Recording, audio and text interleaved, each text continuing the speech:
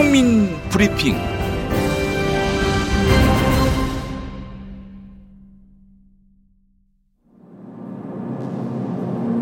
돌려주마. 심지어 제가 사이비 종교에 빠졌다거나 청와대에서 구술했다는 이야기까지 나오는데 이는 결코 사실이 아니라는 점을 분명히 말씀드립니다. 그러나 준 종교인 박근혜 대통령으로서 자기 나라 역사를 모르면 혼이 없는 인간이 되는 것이고 바르게 역사를 배우지 못하면 혼이 비정상이 될 수밖에 없습니다. 정말 간절하게 원하면 전 우주가 나서서 다 같이 도와준다. 무속에 휩싸였다는 설은 오래된 이야기.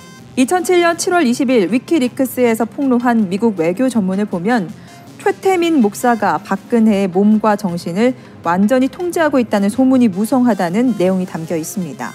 그래서 이것도 통일 비용이 너무 많이 들지 않겠느냐. 그래서 굳이 통일을 할 필요가 있겠는가 하고 생각하는 그런 분들도 계시는 것으로 압니다. 그러나 저는 한마디로 통일은 대박이다.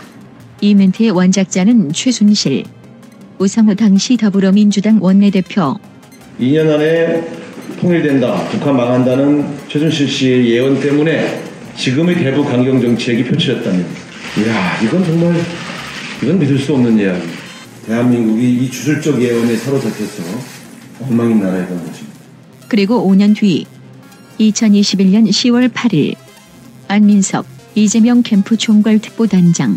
최순실, 정유라, 최은순, 김건희 이 네 분의 또 이제 공통점이 무속인을 사랑한다는 것입니다.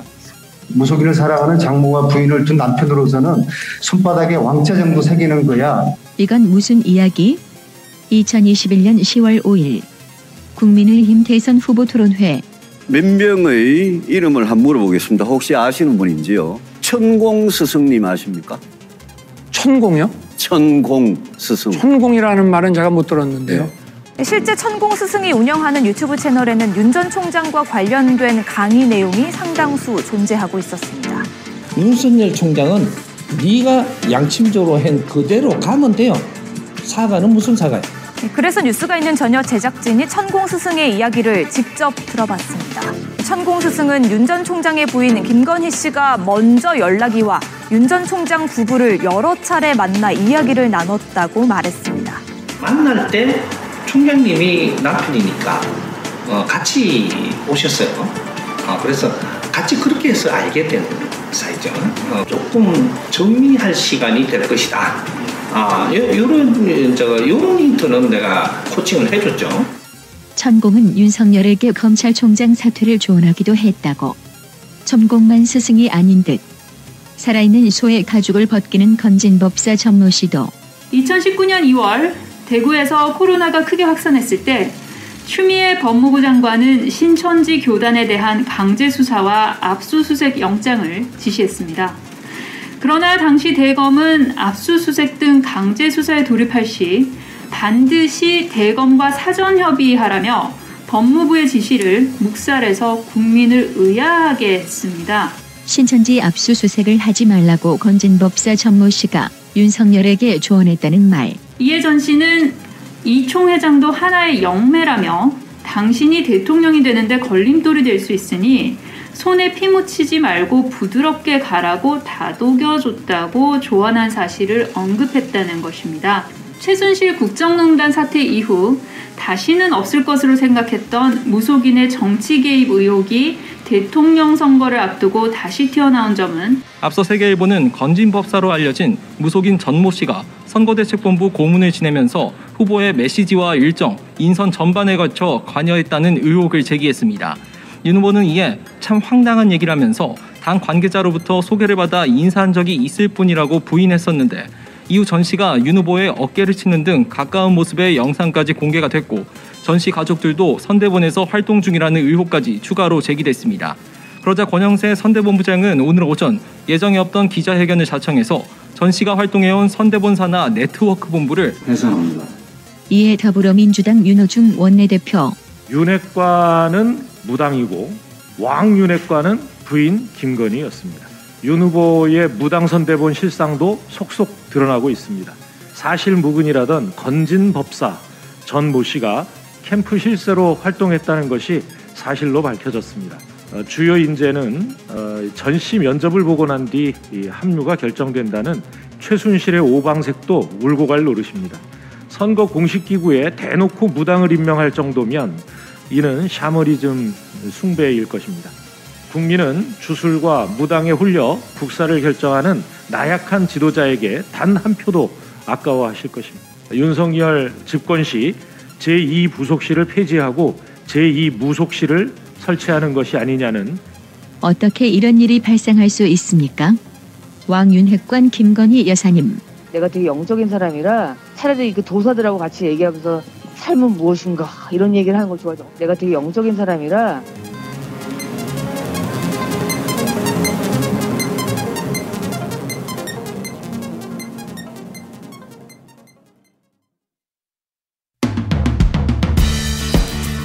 잠시 후 오늘의 이슈를 짚어봅니다. 최지은 더불어민주당 부산 북강서울 지역위원장과 함께합니다.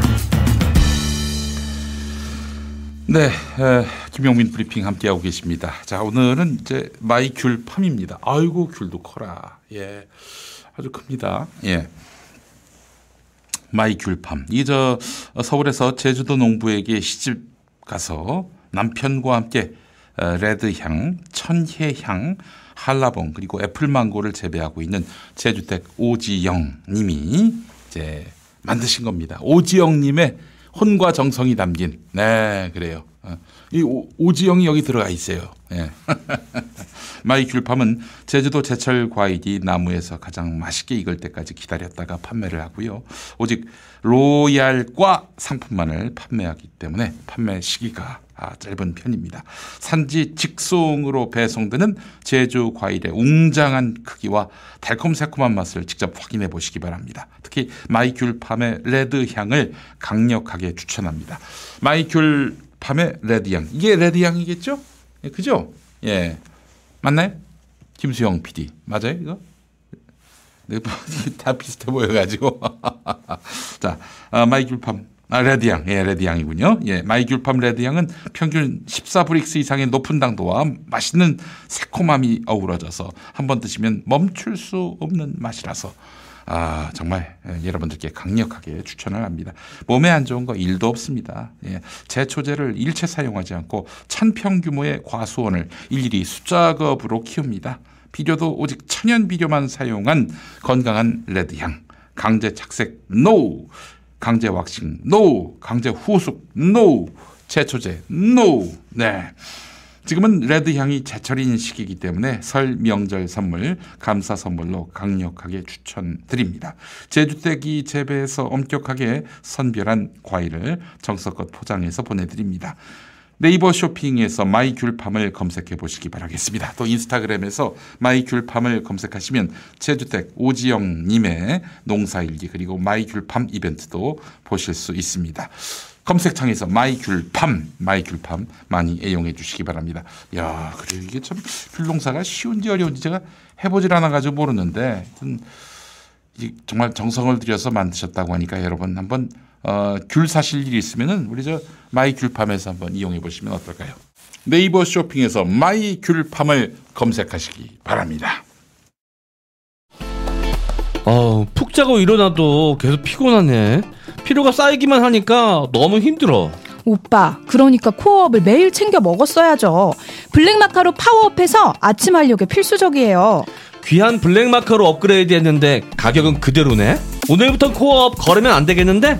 코어업만 매일 먹어도 블랙마카와 멀티비타민, 아연, 비오틴, 아르기닌을 모두 챙기니까 활력과 면역을 한 번에 해결할 수 있어요. 활력과 면역을 한 번에 코어업. 블랙마카와 멀티비타민을 한 번에, 거기에 아연, 비오틴, 아르기닌까지. 이번 명절엔 2+2 정기 배송으로 활력과 면역을 선물하세요. 새해 복 많이 받으세요.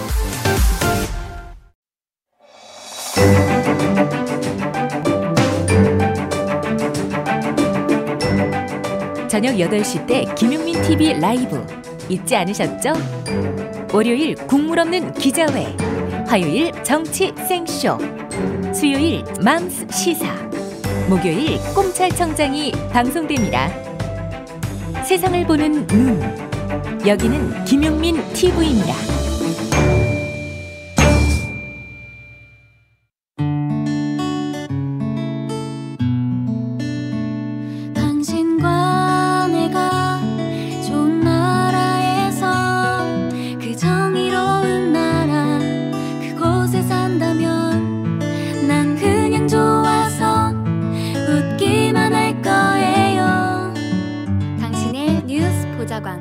김용민 브리핑.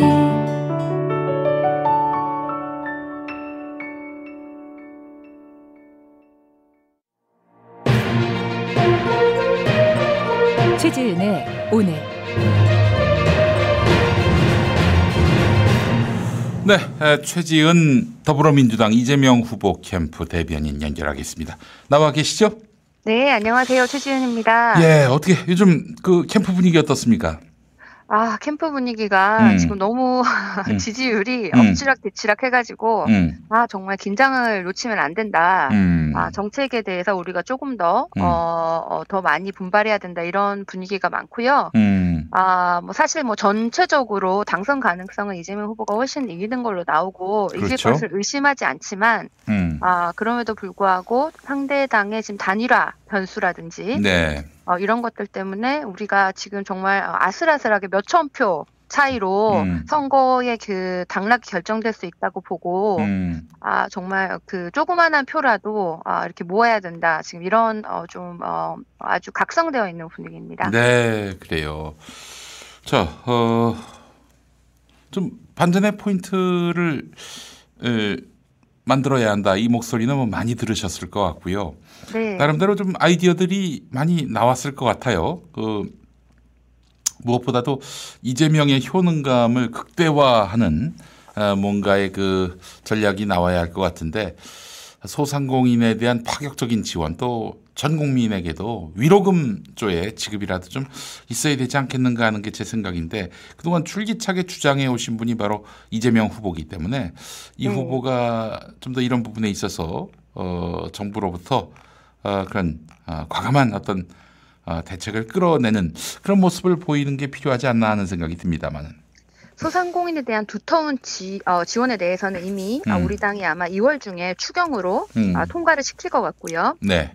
전국민 위로금 같은 경우에는 충분히 이제 당선된 이후에 아마 고려가 더 잘 되지 않을까. 지금은 좀 야당의 반대가 있지만 그래도 충분히 논의해 볼 수 있는 것이라고 생각을 하고. 근데 이제 사실 180석이란 말이에요. 네. 180석은 안 되지만 여간 이렇게 몰아줬는데 이 효능감을 보여줘야 한다. 당의 사실상의 그 지휘자는 바로 이재명 후보니까. 그러니까 당선 이후에 하겠다라는 말은 사실 이 선거 전략에 별 도움은 안 될 것 같아요. 누구나 다 그런 소리 하니까. 50조 얘기 안 했습니까?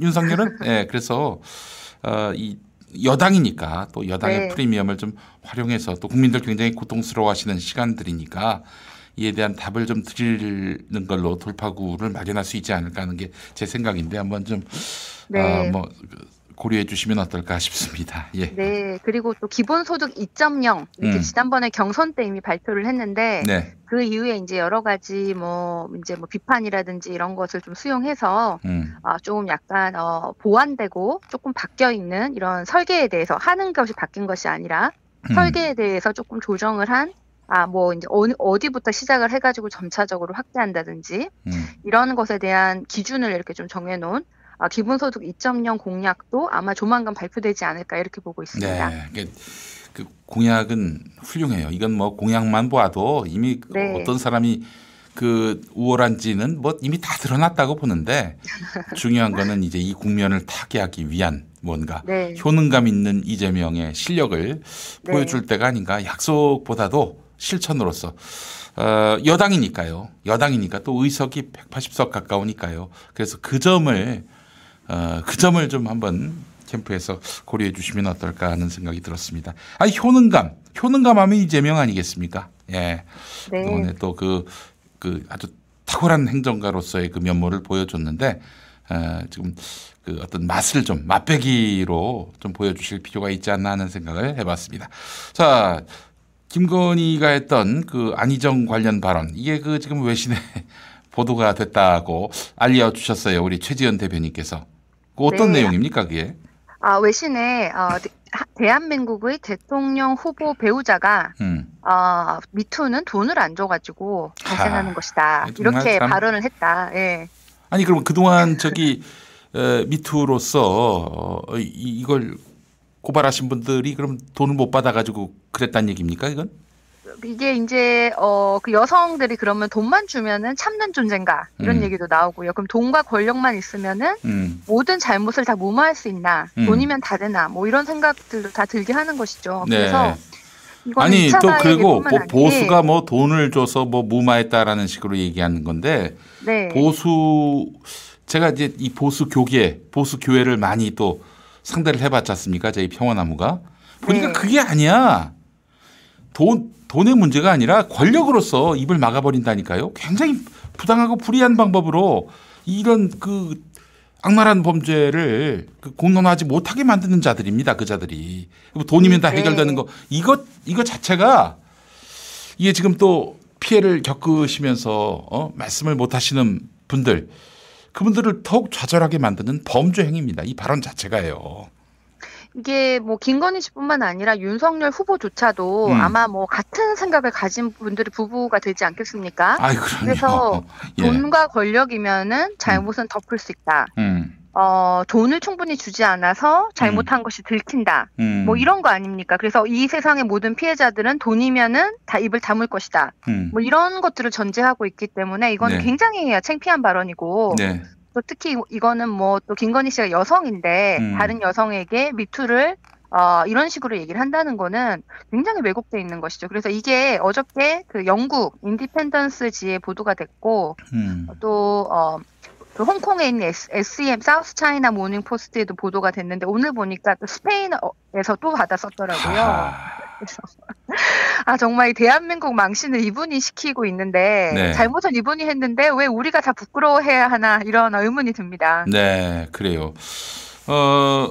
하여간 다른 무엇보다도 돈을 주면 이게 다 뭐 해결된다라는 발언은 이거는 진짜 이거는 정말 세기의 망언입니다. 세기의 망언이에요. 이거를 적극적으로 문제 삼아야 하지 않겠나 싶고요. 그리고 다시 한번 말씀드리지만은 지금 보수에서 미투 문제를 공론화하지 못하는 분들의 9할은 그들이 갖고 있는 권력, 위세 이런 걸로 압박을 가하는 거예요. 야, 입 닫어. 너만 조용히 있으면 돼. 그렇죠. 그러니까 또 한편으로는 김건희 씨가 사실 그 보수의 실체를 얘기해 준 거기도 한데요. 보수는 돈으로 다 막는다. 그러니까 이분은 지금 뭐 진보는 능력도 없이 그런 것도 못 막냐 뭐 이런 식으로 얘기를 한 것 같은데. 그렇죠. 그런 말도 있어요. 그런 뜻도 있어요. 그러니까 보수의 범죄를 지금 내가 보니까 여기는 범죄를 잘 저지르더라 이렇게 시인을 하는 것이죠. 네. 그래서 이거는 제가 만약에 합리적 보수의 유권자라면 이 얘기를 들으면서 와, 이 사람이 이렇게 대놓고 보수를 욕하고 있고 이 사람이 생각하는 보수는 이런 집단인가 그러면서 굉장히 화가 날 것 같습니다. 네, 맞아요. 예, 알겠습니다. 자, 이것도 문제지만 이 무속에 의존하는 이 윤석열 후보 캠프의 실상이 드러나고 있습니다. 송영길 대표가 국가 최고 결정권자가 무속에 의존한다면 이건 대단히 위험하다. 그러면서 이제 비근한 예로 예컨대 이제 지금 선제 타격론을 주장하고 있잖아요. 윤석열 씨가. 무속인이 지금이 때입니다. 지금 쏘셔야 됩니다. 하고 쏜다면 이거 무슨 일이 벌어지겠어요?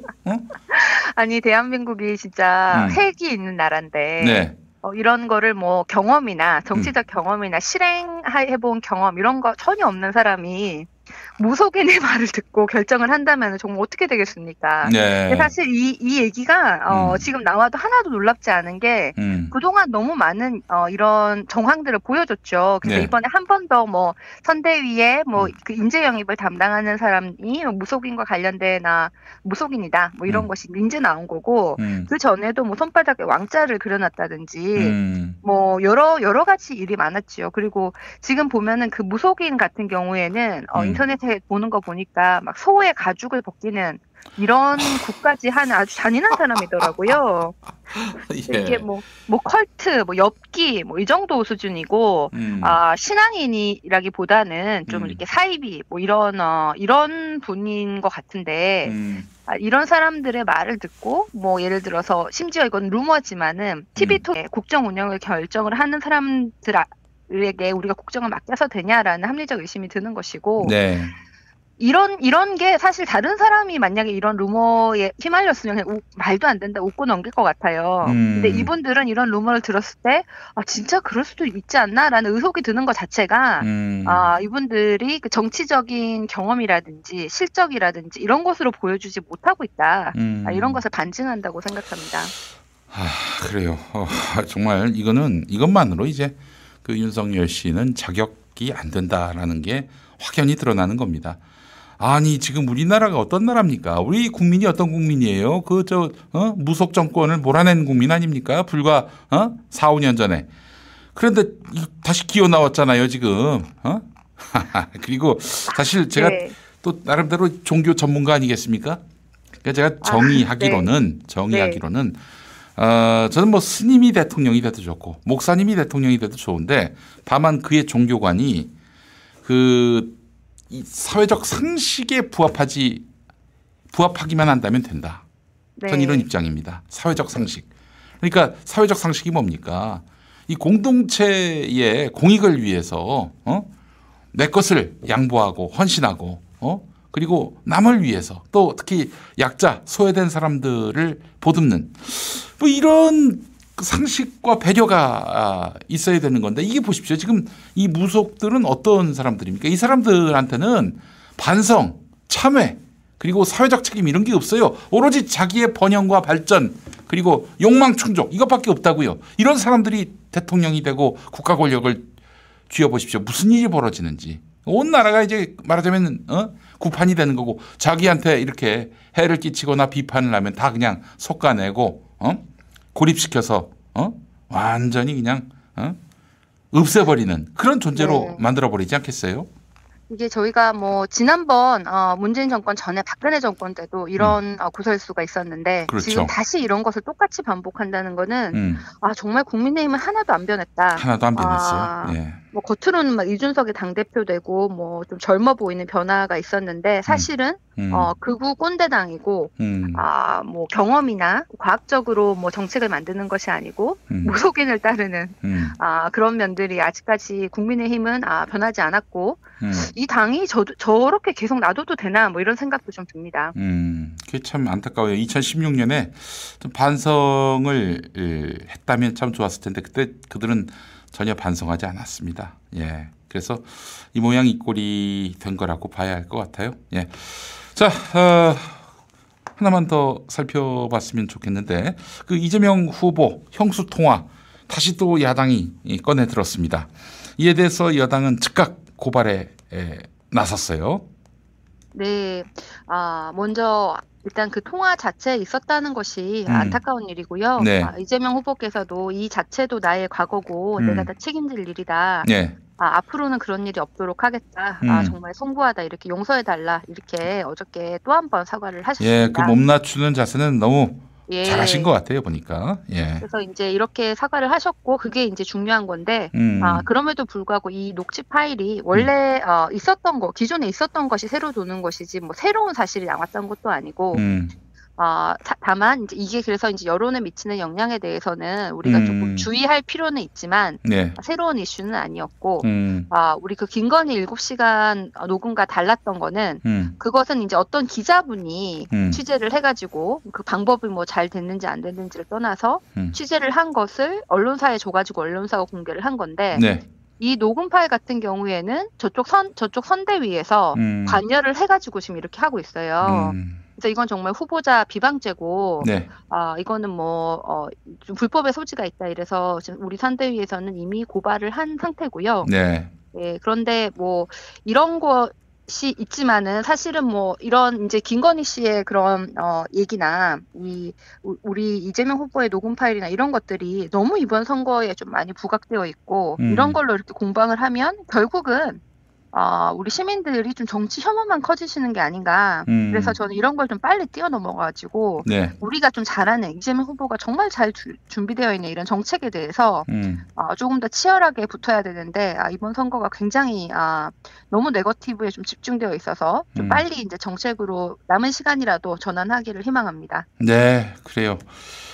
아니 이 가족사 아닙니까? 가족사. 그렇습니다. 네. 불편한 가족 관계인데 그 가족 관계를 이용해서 정치적 목적에 활용한다. 참 이게 아주 공작 정당다운 면모 아니겠습니까? 예? 아니 그 김건희 녹취 그 녹취는 그게 공작입니까?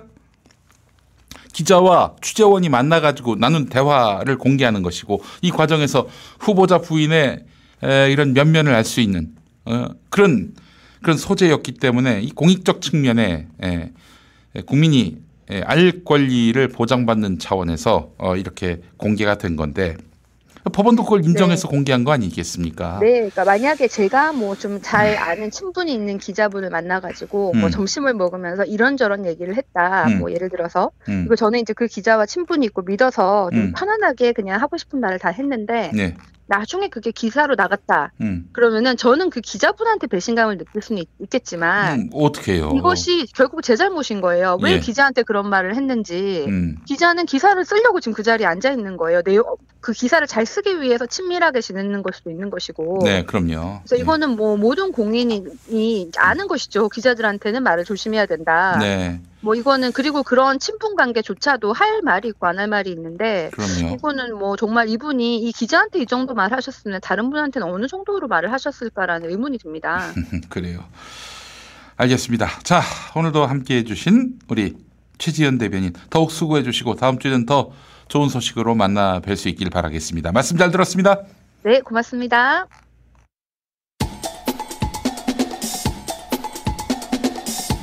탄탄한 팩트, 날카로운 평론. 세상에 이런 시사 프로그램은 없다. 김영민 브리핑.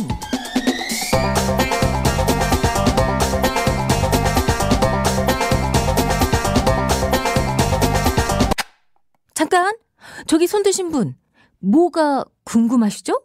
너 이름이 뭐지? 네, 김용민입니다. 자, 내 PR 광고하겠습니다. 여러분 내 PR 좀 도와주세요. 무슨 판촉물 이라든지 뭐 사은품이라든지 이런 거 하실 때 내 PR로 해주세요. 내 PR로. 우리 편 판촉물 회사입니다. 저희 박근혜 정권 때도 저희 도와주셨던 내 PR입니다. 자, 지난 한 해 정말 내 PR에게는 매우 힘든 그런 한 해였습니다. 모든 자영업자분들이 코로나로 힘든 시기에 내 PR도 예외는 아니었는데요. 매출이 큰 폭으로 떨어졌지만 그럼에도 불구하고 내 PR은 진보 진영과 소외계층을 위한 후원을 줄이지 않고 버티고 있습니다. 설이 이제 몇 주 안 남았는데요. 여느 해처럼 내 PR은 이번에도 설날 명절 선물 세트를 준비했습니다. 임직원이나 거래처 선물을 생각하는 기업은 물론이고 코로나19로 찾아뵙지 못하는 소중한 분들께 선물 생각하고 계신다면 내 PR이 고민을 해결해 드립니다. 검색창에 내 PR을 입력하시거나 032-519-4800으로 문의해 주시면 상담 가능합니다. 운전자 보험 얼마에 가입하고 계세요? 자가용 기준 월 7,000원이고 부부 가입대에는 월 12,000원입니다. 비갱신 건강보험 얼마에 가입하고 계세요? 암, 뇌혈관, 허혈성 심장질환을 보장하고 월 3만 원대입니다. 화재보험 얼마에 가입하고 계세요? 집 두 채에 월 10,000원이고 상가 공장 화재보험도 안내해드립니다. 보험료가 부담되시나요? 보장이 걱정되시나요? 우리가족 보험 리모델링 상담도 환영합니다. 전화번호 010-3360-0689 다음에서 7,000원 운전자 보험을 검색하세요. 옛날 뉴스.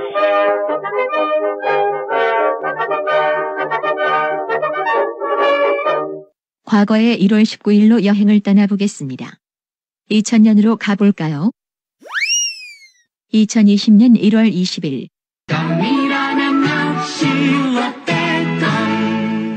네, 이 껌 하나로 시작해 재계의 전설이 된 롯데그룹 신격호 명예회장이 영면에 들었습니다.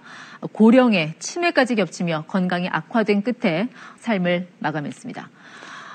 신격호 이완배 기자는 신격호와 신격호의 롯데 가문을 이렇게 표현했는데 이 집안은 제가 단언컨대 대한민국에서 콩가루 집안 계보로 단연 원톱입니다. 콩가루라고 부르기도 좀 뭐해요. 그러니까 콩가루를 다글다글 갈아서 한 미세먼지쯤 된 집안입니다. 이 집안이요. 왜 그랬을까? 제가 신격호 회장에 대해서 안쓰러운 생각이 든 이유는 일생 동안 형제들한테 다 버림을 받습니다. 이 형제들하고 싸운 내력이 콩가루 집안의 지존이에요. 신격호 씨가 좀 믿기 어려운 사실이겠지만 한때 진짜 대단했던 사람이었어요. 포브스라는 미국의 경제 잡지가 있는데 포브스가 매년 이제 세계 부호 순위를 발표를 해요. 빌 게이츠, 워런 버핏 이런 사람들이 1, 2등을 다투는 그 부호 순위가 포브스가 발표를 하는 거거든요. 예. 근데 1988년 포브스 발표를 보면 세계 부자 순위 4위 신격호입니다.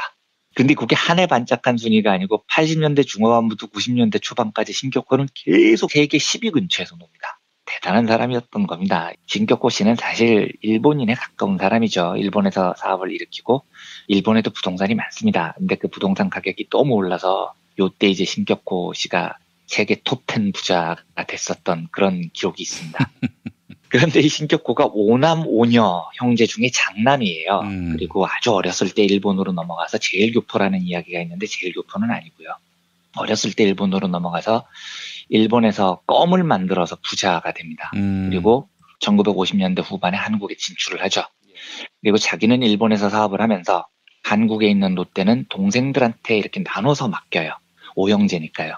신격호의 동생 신춘호 농심 회장과의 일화를 들어보면 농심 창업주인 신춘호와 신격호 두 사람의 갈등이죠. 예. 이 신춘호 씨가 3남인데 일본에 있는 신격호 형을 찾아가서 사업 제안을 했어요. 근데 당시만 해도 신춘호 씨는 한국 롯데에서 조금 인정을 못 받았던 모양이에요. 분위기를 보면요. 예. 오히려 다른 형제들이 더 인정을 받고 있었습니다. 그래서 이제 형한테 인정을 받기 위해서 일본에 가서 큰형 나 사업 구상이 있다. 요즘 한국에 삼양라면이 대유행인데 내가 라면을 한번 만들어 볼게. 이렇게 제안을 한 거죠. 돈 좀 대란 얘기죠? 예, 그러니까 사업을 허락해주고 롯데 쪽에서 돈을 대달라 이런 얘기인데 신격호가 한마디로 택도 없는 소리 하지 말라고 거절을 해버립니다. 근데 이게 공식적으로는 어떻게 기록이 되어 있냐면 신격호의 발언이 한국인의 식습관에 라면이 안 맞는다. 그리고 이미 삼양라면이라는 브랜드가 있기 때문에 라면 시장은 힘들다. 이렇게 논리를 펼쳤다고 나와 있는데 그런데 이 야사에 보면 이때 신격호가 동생 제안을 거절한 이유가 이거였다는 야사가 있어요. 야, 한국처럼 못 사는 나라에서 라면 같은 고급 음식이 팔리겠냐? 이러면서 거절을 했다는 유명한 일화가 있습니다. 그래서 결국은 독립을 해요. 이때 형이 롯데공업이라는 이름을 쓴 걸 용인을 해준 건 될 일이 아니라고 생각을 했던 거예요. 그래서 동생을 엄청나게 비웃습니다. 그리고 실제로 롯데공업은 초창기에 삼양한테 밀려서 굉장히 고전을 하죠. 예. 그러다가 라면이 아니고 1971년에 새우깡을 내놨는데 이게 대박을 칩니다. 그래서 농심과 신춘호 회장의 인생이 역전이 됩니다. 여기서요.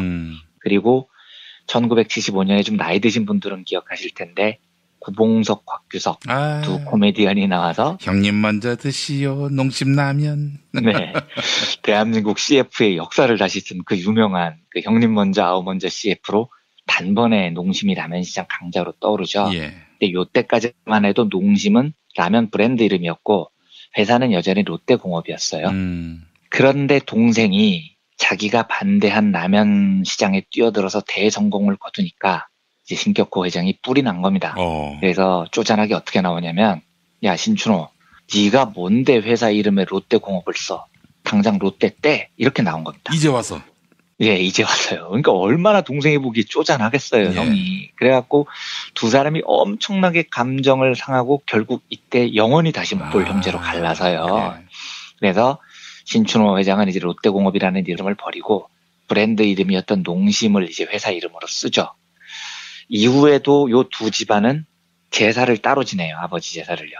그래서 그 집 아버지도 제사 때가 되면 되게 바쁘신 겁니다. 두 집안 다 들르셔야 돼요. 동생과는 이 난리를 피운 신격호, 자식들과의 관계는 어땠을까? 롯데를 이어받은 신동빈. 잠실에 123층 빌딩을 세웠을 때 롯데월드 타워가 있기까지 모든 요청을 써주신 아버님 신격호 총괄 회장님께 경의와 감사를 드립니다. 하지만 신 회장의 말년은 순탄치 않았습니다. 2016년에는 장남 신동주 전 일본 롯데홀딩스 부회장과 차남 신동빈 롯데 회장의 경영권 다툼, 이른바 형제의 난에 휘말렸고 신동빈은 처벌받을 상황에 놓이자 이 신동빈 변호인단의 주장이 뭐냐면 이 횡령과 배임에 대한 결정은 부친이었던 신격호 총괄 회장이 결정권을 갖고 있어서 아버지가 다 결정한 거고 신동빈 회장은 아버지의 뜻을 거역하지 못해서 소극적으로 이행했을 뿐이다. 이렇게 변호인단이 주장을 해요. 아버지한테 다 뒤집어 씌우는 겁니까? 그러니까요. 제가 이 이야기를 듣고 있다가 뭐 이런 후레자식 새끼들이 다 했나 싶더라고요. 제가 이걸 보고 한국 재벌들이 참 개판 5분 전이지만 이제는 강상해도가 땅바닥에 떨어진 걸 떠나서 지옥문까지 지금 들어갔구나 싶더라고요. 예전에 압구정동 현대아파트 특혜 사건으로 나라가 한번 뒤집어졌을 때 정주영이 감옥에 가야 되는데 최소한 그 아들인 정몽구가 대신 감옥에 가는 강상의 도리가 있었다고요. 근데 지금 신동빈 이자는 지가 살겠다고 아빠가 범인이다, 아빠가 나쁜 놈이다 이 지랄을 지금 하고 있는 겁니다. 그런데 신동빈이 뉴 롯데를 만들겠대요. 뭐 뉴 롯데의 가치가 폐륜, 뭐 불효, 뭐 이런 겁니다. 그래서 제가 신동빈 씨 만나면 꼭 해주고 싶은 이야기가요. 인간이 먼저 되세요, 인간이. 뉴 롯데 같은 헛소리 그만하고 아빠를 범인으로 몰고 자기가 살면 속은 편안합니까?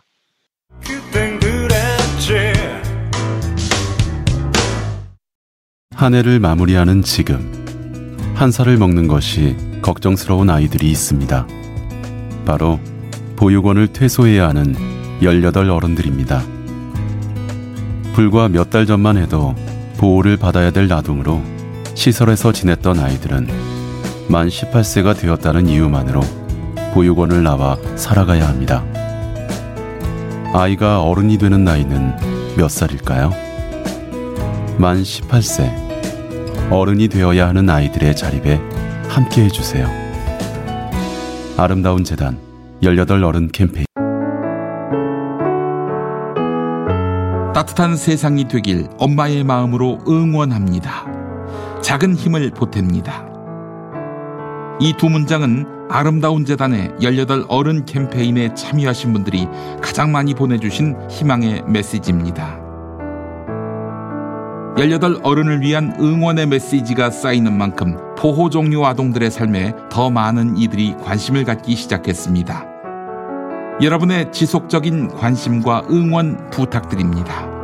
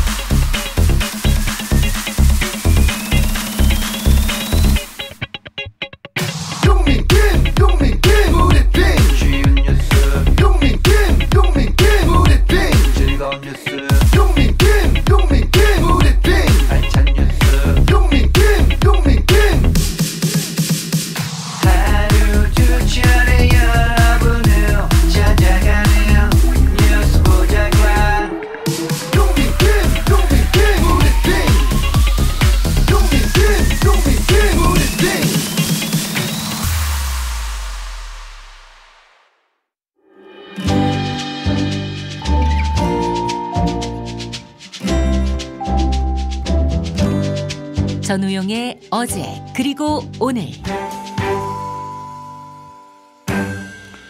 역사학자 전우용 교수와 함께하겠습니다. 교수님 나와 계시죠?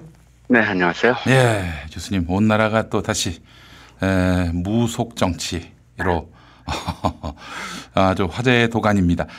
이게 뭐 박근혜와 함께 청산한 줄 알았는데 다시 부활한 건가요?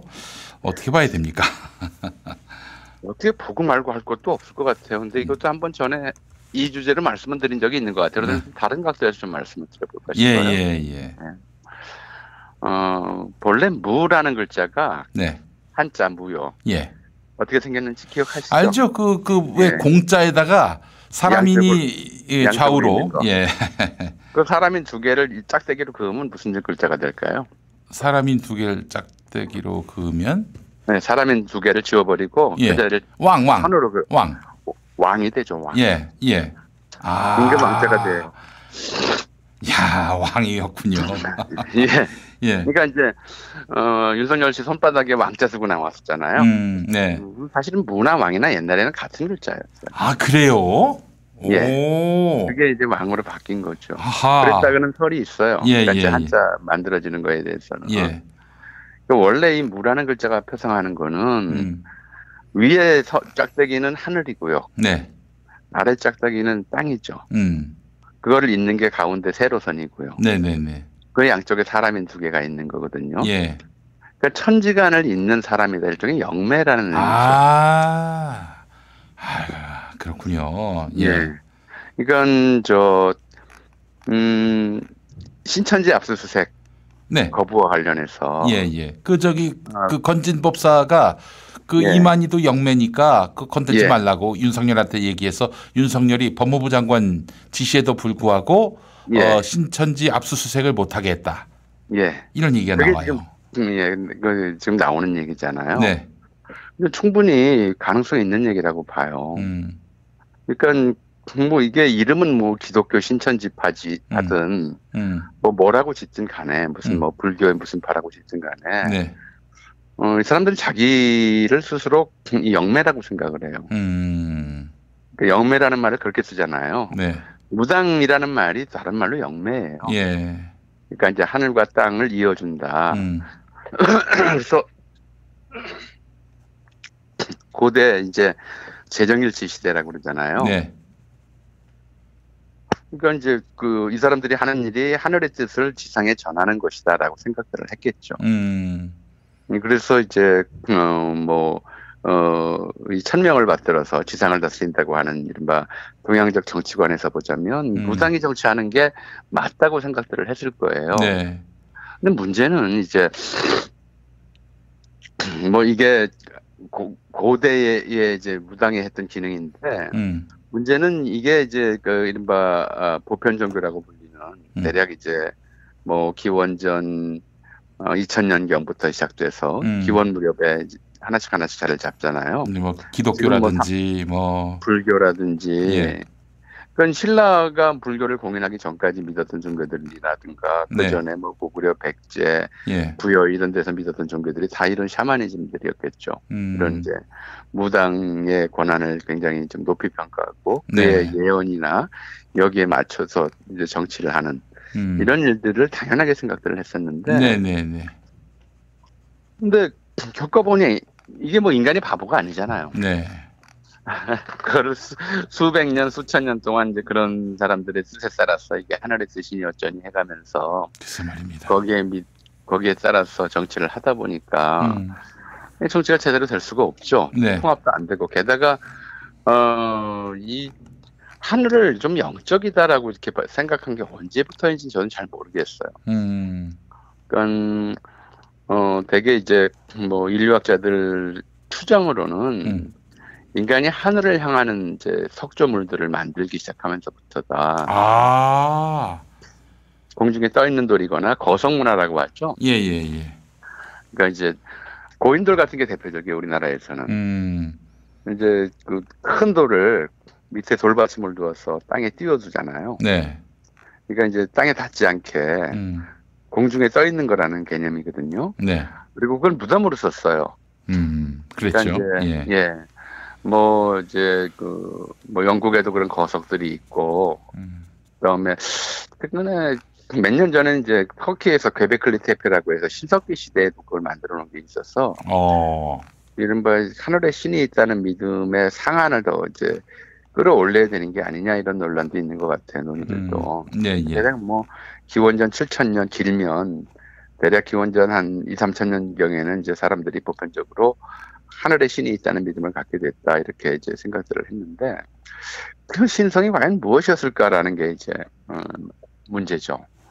대개 보면 이제 흔히 보편 종교에서는 유일신이 하늘에 있거나 아니면 다신교라 하더라도 그 신들이 모여 사는 이제 하늘 속에 하늘 위에 공간이 따로 있다. 그리스의 올림포스 산이라든가 이렇게 얘기를 하는데 샤머니즘의 하늘은 그런 건 좀 다른 것 같아요. 그러니까 주로 이제 죽어서 무덤으로 많이 썼다고 말씀드렸습니다만 그런 거성 문화들을 죽어서 사람들의 혼령이 하늘로 올라가고 그들에게 뭔가 이제 신통함이 있다 이런 생각들을 해왔던 거죠. 그러다가 이제 뭐 유일신 사상이나 유일신 종교나 이런 것들이 이제 자리 잡고 좀 더 세련되게 교리를 만들어서 이제 모든 사람을 대상으로 전 인류나 뭐 중생을 대상으로 이제 하나의 교리를 설파하기 시작하면서 이 샤머니즘의 영향력이 계속 축소됐던 거죠. 왜냐하면 여기에는 그런 게 없어요. 우리가 뭘 아는 게 있나요? 무속이라고 이렇게 부르는 게 여기에 무슨 뭐 예컨대 기독교에서 강조하는 사랑 또는 뭐 불교에서 이야기하는 자비 또는 이슬람에서 얘기하는 평화 이런 것처럼 핵심적으로 사람들을 끌어들이는 하나로 묶어내는 통합된 뭔가 가치가 없잖아요. 뭐가 있죠? 혹시 이렇게 생각나는 거 있으세요? 딱히 그게 사람들을 하나로 묶어내지 못하는 종교가 되는 거거든요. 통합적 종교가 되지 못해요. 이게 사실이에요. 그리고 이게 이제 그렇게 되다 보니까 이제 이른바 정치적 영향력을 잃게 되다 보니까 이제 그야말로 이제 돈 있는 사람들, 돈 갖다 바치는 사람들의 사적 욕구를 충족시켜주는 종교로 이제 위치가 변하는 거죠. 맞습니다. 그 강남에 대형 교회 하셨던 어떤 목사님이 이제 한번 회개한 적이 있었는데 돈 많은 사람들이 교회를 다니니까 이 사람들 보고 회개하라, 반성하라 이런 설교를 못 한다는 거예요. 그러면 그 주는 여지없이 헌금 액수가 확 그냥 기대치 이하로 떨어진다는 거예요. 그래서 그들의 비위를 맞추는 뭐 축복, 뭐 감사 이런 설교만 주야장창 할 수밖에 없다고 하더라고요. 그러니까 이제 이게 이른바 이제 국가 전체라든가 사회 전체를 대상으로 하는 어떤 종교적 메시지 또는 긍정적 메시지를 전달하지 못하고 이제 사적인 사람들의 사적인 욕구를 들어주는 종교로 이렇게 위치가 변하면서 이제 뭐 고려 시대부터 그런 현상들이 나타났던 것 같아요. 대체로 이제 하늘에 있는 이제 특정한 귀신, 그리고 땅에 있는 특정한 사람. 이런 사람들을 연결해주는 영매로 자기 무당들의 역할이 축소되는 거죠. 우리 목사님들도 그런 분들이 많아요. 자기가 이제 하나님과 인간 사이에 중간자적 역할을 한다는 거죠. 그래서 야, 나를 통하지 않고는 구원 어려워. 나한테 밑보여? 너 재수 없다. 너 저주받아. 뭐 이런 아주 뭐 정말 이런 사람들 부지기수고 또 성공한 목회를 하려면 또 일반 교인들한테 뭔가 좀 영역이 있는 그런 목사로 비치기를 또 비춰야만 이게 사실은 진짜 교회를 운영하는 데도 도움이 되고 그걸 사실 솔직히 그렇거든요. 똑같은 인간인데. 그러니까 이게 영매라고 하는 자기 위치 모든 사제가 다 마찬가지죠. 뭐 신과 인간을 연결해주는 그런 존재이기 때문에 신과 인간을 연결해준다는 그런 뭐예요. 이미지 이거를 좀 만들어내기 위해서 사체들에게 특별한 금기들을 요구를 했잖아요. 이건 인간 중에서도 특별한 인간이다라고 하는 이미지. 이걸 만들어내기 위해서 했던 것이 예컨대 이제 불교 승려들의 삭발, 금욕 수행이라든가 가톨릭 사제들의 이른바 혼인 안 하는 것, 금욕 생활. 그런데 인간적 욕망을 끊어냄으로써 신에게서 가까이 갈 수 있다. 뭐 이런 이미지를 만들어냈던 건 모든 이제 영적 중개자라고 이제 얘기를 해야 되겠죠. 근데 이제 뭐 그럼 영매가 그 중매할 때 그 매입니까? 그랬군요. 아니 뭔가 했어요. 영적인 그 영들과 인간을 매게 해준다는 거죠. 영매. 이름 자체가 샤머니즘에 그런데 하나님의 영 이런 말을 쓰는 게 저는 적절치 않다고 생각해요. 예를 들어서 그럼요, 당연하죠. 하나님 신의 의지가 있을 뿐이지. 그러니까 이런 영이라는 말씀 그 자체가 굉장히 무속적이고 한국적인 거죠. 근데 그렇게 되면서 이제 이게 특정한 귀신들을 특정한 인간과 연결해 주는데 문제는 이제 이런 귀신들이 한국 무속에서 특히 심한 것 같긴 합니다만은 대개는 이제 한을 품고 죽은 그런 귀신들로 생각을 해요. 전에도 한번 말씀드렸지만 우리나라 이제 당집 중에서 들어가 보면은 그런 사람들을 모시는 무당들이 많아요. 관우라든가 중국에. 그러네. 예. 그다음에 이제 최영 장군이라든가 남이 장군이라든가. 그렇죠. 예. 이름은 뭐 최영 장군 사당이니 남이 장군 사당이니 이렇게 붙여놓고서도 실제로는 그런 사람 이제 그런 사람들의 사당이 아니라 무당의 당집인 거죠. 왜 그러냐 하면 이 사람들이 살아있을 때 대단히 이제 알려지기로는 대단한 능력을 가졌던 사람이다. 힘이 있거나 아니면 수많은 공헌을 세웠거나 이런 사람들이 천하장사였거나 이렇게 알려졌는데 죽기는 또 억울하게 죽었어요. 그럼 이제 이 사람들의 생각은 그런 거죠. 억울하게 죽은 사람의 귀신은 하늘나라로 가지 못하고 구천을 떠돌게 돼 있다. 그래서 적당한 영매를 만나면 그 사람 몸에 들어가서 또는 그 사람과 소통을 함으로써 자기 신통력을 발휘한다. 이런 식의 이제 그 교리라고 할까요? 이런 식의 스토리 체계를 만드는 거죠. 그 사람의 힘을 빌어서 이제 기도하는 사람들의 어려움을 해결해 주거나 억울함을 풀어 주거나 이럴 수 있다고.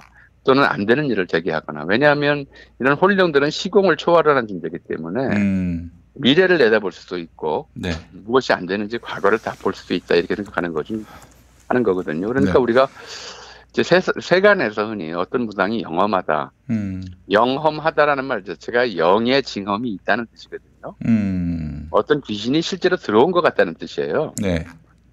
이렇게 얘기하는 게 다 이런 건데 평소에는 이런 이제 힘 있는 귀신들을 모시다가 이제 그 의뢰자의 부탁에 따라서는 의뢰자가 원하는 귀신을 자기 몸에 받아들이기도 해요. 그러니까 뭐가 일이 잘 안 풀리는데 어떻다 그러면 이제 조상한테 잘못해서 그렇다. 그래서 이제 조상 귀신을 자기 몸에 받아들이는 거죠. 그렇게 함으로써 이제 조상이 뭐가 불편한지를 알게 만들고 그걸 해결해주면 이제 현실에서 잘 안 풀리는 문제들이 해결될 수 있다. 이렇게 얘기를 하면서 굿을 하고 그렇게 하는 거잖아요. 이게 이제 한국 현대 무속의 굉장히 중요한 특징이 돼버렸어요. 특정한 귀신과 특정한 인간을 연결해 주는 것. 근데 이 특정한 귀신들 이게 근데 이 귀신한테 잘하면 이런 문제들이 해결된다든가 이런 귀신들한테 정성을 들이면 이 귀신이 미래를 밝게 보여준다든가 앞날의 장애를 없애준다든가 또 심지어 일부 이제 그제 나온 이야기들을 보면 그 경선 과정에서 윤석열을 지지하는 무속인 그룹이 홍준표 당시 이제 예비 후보한테 뭘 좀 저주성 그런 행위를 했다는 그런 얘기들도 있잖아요. 그러니까 이제 경쟁자를 죽여주거나 심지어 아프게 만들거나 저주를 하는 이런 일들까지 이제 그 광범위하게 자행하게 돼버린 거잖아요. 이게 이제 지금의 현실이고 사실은 조선 시대부터 늘 이제 그래 왔던 거고요. 저주라든가 또 오죽하면 그 유명한 이제 말이 있었어요. 사실 김지아 씨를 굉장히 좀 나락으로 끌고 간 김지아 씨 말이었었는데 그때 왜 그 유서대필 조작 사건 났을 때 그때 기억납니다. 조선일보에 죽음의 굿판이니 저주의 굿판이니 걷어치워라. 이런 근데 거기에 이제 굿판이란 말이 들어간단 말이에요. 그러니까 굿판이라고 하는 것이 이제 워낙 이게 무슨 생존의 굿판이나 희망의 굿판이나 이런 말 잘 안 써요. 축복의 굿판 이런 말도 없어요. 그렇죠. 되게 굿판이라고 그러면 저주, 죽음 이런 말들하고 연관이 되게끔. 이제 우리 사회의 무속이 그렇게 돼버렸어요. 실제로 많은 부분에서. 또 그런 인식이 좀 팽배해 있고요. 근데 그런 상황에서 지금 윤석열 후보가 하고 있는 일들은 그럼 어떤 문제가 있겠느냐. 제가 굳이 말씀 안 드려도 아실 거 아니에요. 그러니까 어떤 국가적으로 굉장히 중요한 이제 위기 상황이거나 이제 정권의 안위와 관련된 그런 상황들이 닥쳤을 때 이 사람이 판단을 어떻게 할 것이냐.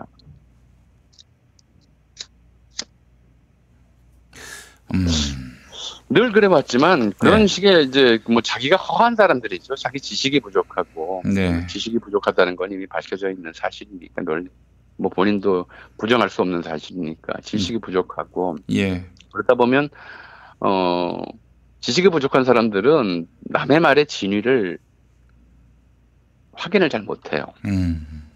지식이 무식하니까 본인이 무식하면 그래서 지도자에게 무식이 굉장히 심각한 악덕인 것은 무식한 사람들은 그 상대가 하는 말이 진짜인지 거짓말인지를 지식으로 판단을 못하죠. 분간을 못해요. 예. 예. 그러니까 그런 것들이 사람에 대한 의심으로 이어지고요. 저게 거짓말인지 사기꾼인지를 알 수가 없는 거죠. 말의 앞뒤를 따져서 사기인지 아닌지를 판단하는 게 아니라 그냥 사람 보고 판단하는 수밖에 없어요. 네. 그리고 이제 그렇게 부족한 판단력을 의존하는 게 바로 이제 이런 귀신에게 의존하게 되는 거거든요. 그러니까 이게 어떻게 될지 모르겠는데 어떻게 돌파해야 되겠다라고 스스로 생각하는 것이 아니라 어떻게 하면 좋을지 도사님에게 물어봐야 되겠다. 이런 식으로 이제 의식이 자연스럽게 흘러가는 수밖에 없거든요. 이제 그 도사한테 가스라이팅이 되는 거예요. 예. 그렇죠. 그러니까 뭐 사업하는 사람들 중에도 그런 사람 참 많아요. 보면은 뭐 이제 이게 투자를 해야 될지 말아야 될지 아니면 뭐 이런 걸 결정하는 거를 꼭 이제 그 종교인에게 가서 물어보고 해도 된다 그러면 하고 하지 마라 그러면 안 하고 그런 사람들도 굉장히 많다고 제가 들었어요. 네. 뭐 심지어 이제 어느 절에는 한 번은 어느 절에 저기 초파일 날 그냥 관광차 갔었는데 네네네. 어떤 재벌이 등을 달았더라고요. 네. 왜냐하면 유명한 재벌인데 조그만 등을 달았어요. 네. 한 10,000원짜리. 그 전에는 이제 등마다 등값이 있잖아요. 네. 돈 액수에 따라서 등 가격이 등의 위치가 정해지는데 저렇게 돈 많은 사람이 여기다 10,000원짜리를 걸었을까 그랬더니 그 아는 분이 그런 얘기를 하시더라고요. 아니요, 저분은 전국 모든 사찰에다 걸어요. 한 군데만 하는 게 아니라 수천 개 사찰에 다 건대요. 한 번. 근데 그런 사람들이 있다 보니 이렇게 마련인 거죠. 뭐 개인 사업이야 그러다 개인이 망해도 문제가 없는데 국가 지도자가 그렇게 해서 국가를 망칠 수가 있잖아요. 망치는 판단을 할 수가 있는 것이고. 네. 근데 논리와 합리성 그리고 상식과 이제 국제 관례를 토대로 해서 대단히 복잡하게 결정해야 되는 것이 이제 국가 중대사들인데 이거를 뭐 해도 좋다 하면 안 된다. 손바닥에 왕자 쓰면 이 위기가 지나가리라. 뭐 예를 들어서 뭐 이런 식의 이야기를 믿고 따른다면 그건 이제 국가가 그야말로 백척간도 존망지추에 서게 되는 거죠. 그렇죠. 예. 예. 오늘 전가 중앙일보에 그런 이제 사설이 실렸더라고요. 뭐 그나마 이제 기자도 그 부분에 대해서는 합리적인 생각을 한 것 같아요. 무속인과의 고리를 끊어내지 못하면 국가지도자 자격이 없다. 이렇게 써놨는데 기사가 중앙일보가 늘 그렇지만 솔직하지 못한 거죠. 국민을 속이는 거죠. 예. 무속에 빠진 사람은 국가지도자 자격이 없다 이렇게 썼어야죠. 그렇죠. 예. 끊어낼 수가 어떻게 끊어낼 수가 있겠어요. 자기 평생의 삶의 이른바 철학이고 자기에게 부족한 것들을 뭐 지식이든 상식이든 양심이든 이런 것들을 채워준 것이 바로 그런 무속인 것이고 자기가 이제껏 이제 뭐 49세에서 어렵사리 뒤늦게 검사가 됐던 사람이 한때 좌천이라고 하는 위기를 겪고 나서 검찰총장을 거쳐서 대선 후보가 되기까지의 이게 자기 능력으로 됐다고 생각할 수가 없는 거잖아요. 본인도 알 거예요. 자기 능력이 있어서 자기가 국가를 경영할 능력이 없다는 거는 누구보다도 자기가 잘 알 거고요. 그런데도 대선 후보가 됐다면 그건 어떤 초월적인 힘에 의해서 됐다고 생각을 하겠죠. 그런 사람에게 어떻게 무속인과의 연결고리를 끊으라고 할 수 있겠어요. 술 끊었다고 얘기하고 와인 갖다 놓는 사람인데 끊었다는 얘기야 뭐 네트워크 본부를 해산하고 뭐 끊은 척은 할 수 있겠죠. 근데 그 끊을 수 있다고는 저는 생각하지 않아요. 그리고 아마 그 중앙일보 사설을 썼던 기자도 무속인과의 연결고리를 끊을 수 있다고는 생각하지는 않을 거예요. 이게 이제 한 국가에게는 정말 이 복잡한 현대 세계에서 전 세계가 연결되어 있는 이 상황에서 불교 전례 이전 고대 국가의 통치 이념이 되살아나는 거잖아요. 네. 그죠? 그걸 우리가 방치해야 될 것인가? 정말 좀 위기인 것 같아요. 이거는 뭐 박근혜 최순실보다도 상황은 훨씬 더 심각하죠. 최순실이 어떻게 했는지는 알 수가 없어요. 무슨 오방색이었다고 이런 얘기를 합니다만은 정말 이제 그 국가중대사를 무당들이 결정했는지 아니면 김기춘 같은 이제 사람들이 결정했는지 그거는 뭐 저는 알 수 없다고 보는데 이 뭐 김건희 씨 녹취록 내용을 보거나 지금 진행되고 있는 일을 보자면 만약 윤석열 정권이 들어선다면 이건 이제 샤머니즘 정권이 될 수밖에 없겠다는 생각이 들더라고요. 네. 샤먼 정권, 우리가 그 촛불로 몰아냈는데 샤먼 정권이 다시 들어설 가능성이 높아지고 있는 이 현실이 참 높아진다고 보기보다는 우리가 잘 선택해야 되는 거죠. 가능성이 크다, 가능성이 있다, 이 정도로만 얘기를 하죠. 네, 알겠습니다. 네. 너무 충격입니다, 사실. 네. 예, 좀 밥맛도 없어요, 사실. 예, 저한테 밥맛이 없다는 건 중병입니다, 교수님. 예. 예, 교수님 오늘 말씀 잘 들었습니다. 감사합니다. 네. 자, 김용민 브리핑 마무리하겠습니다. 시청해주신 여러분 감사하고요. 8시에 맘스 시사에서 돌아오겠습니다. 고맙습니다.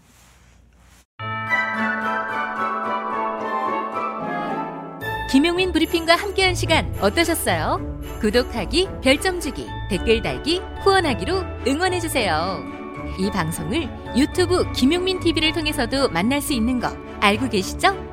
그럼 다음 시간에 다시 만나요.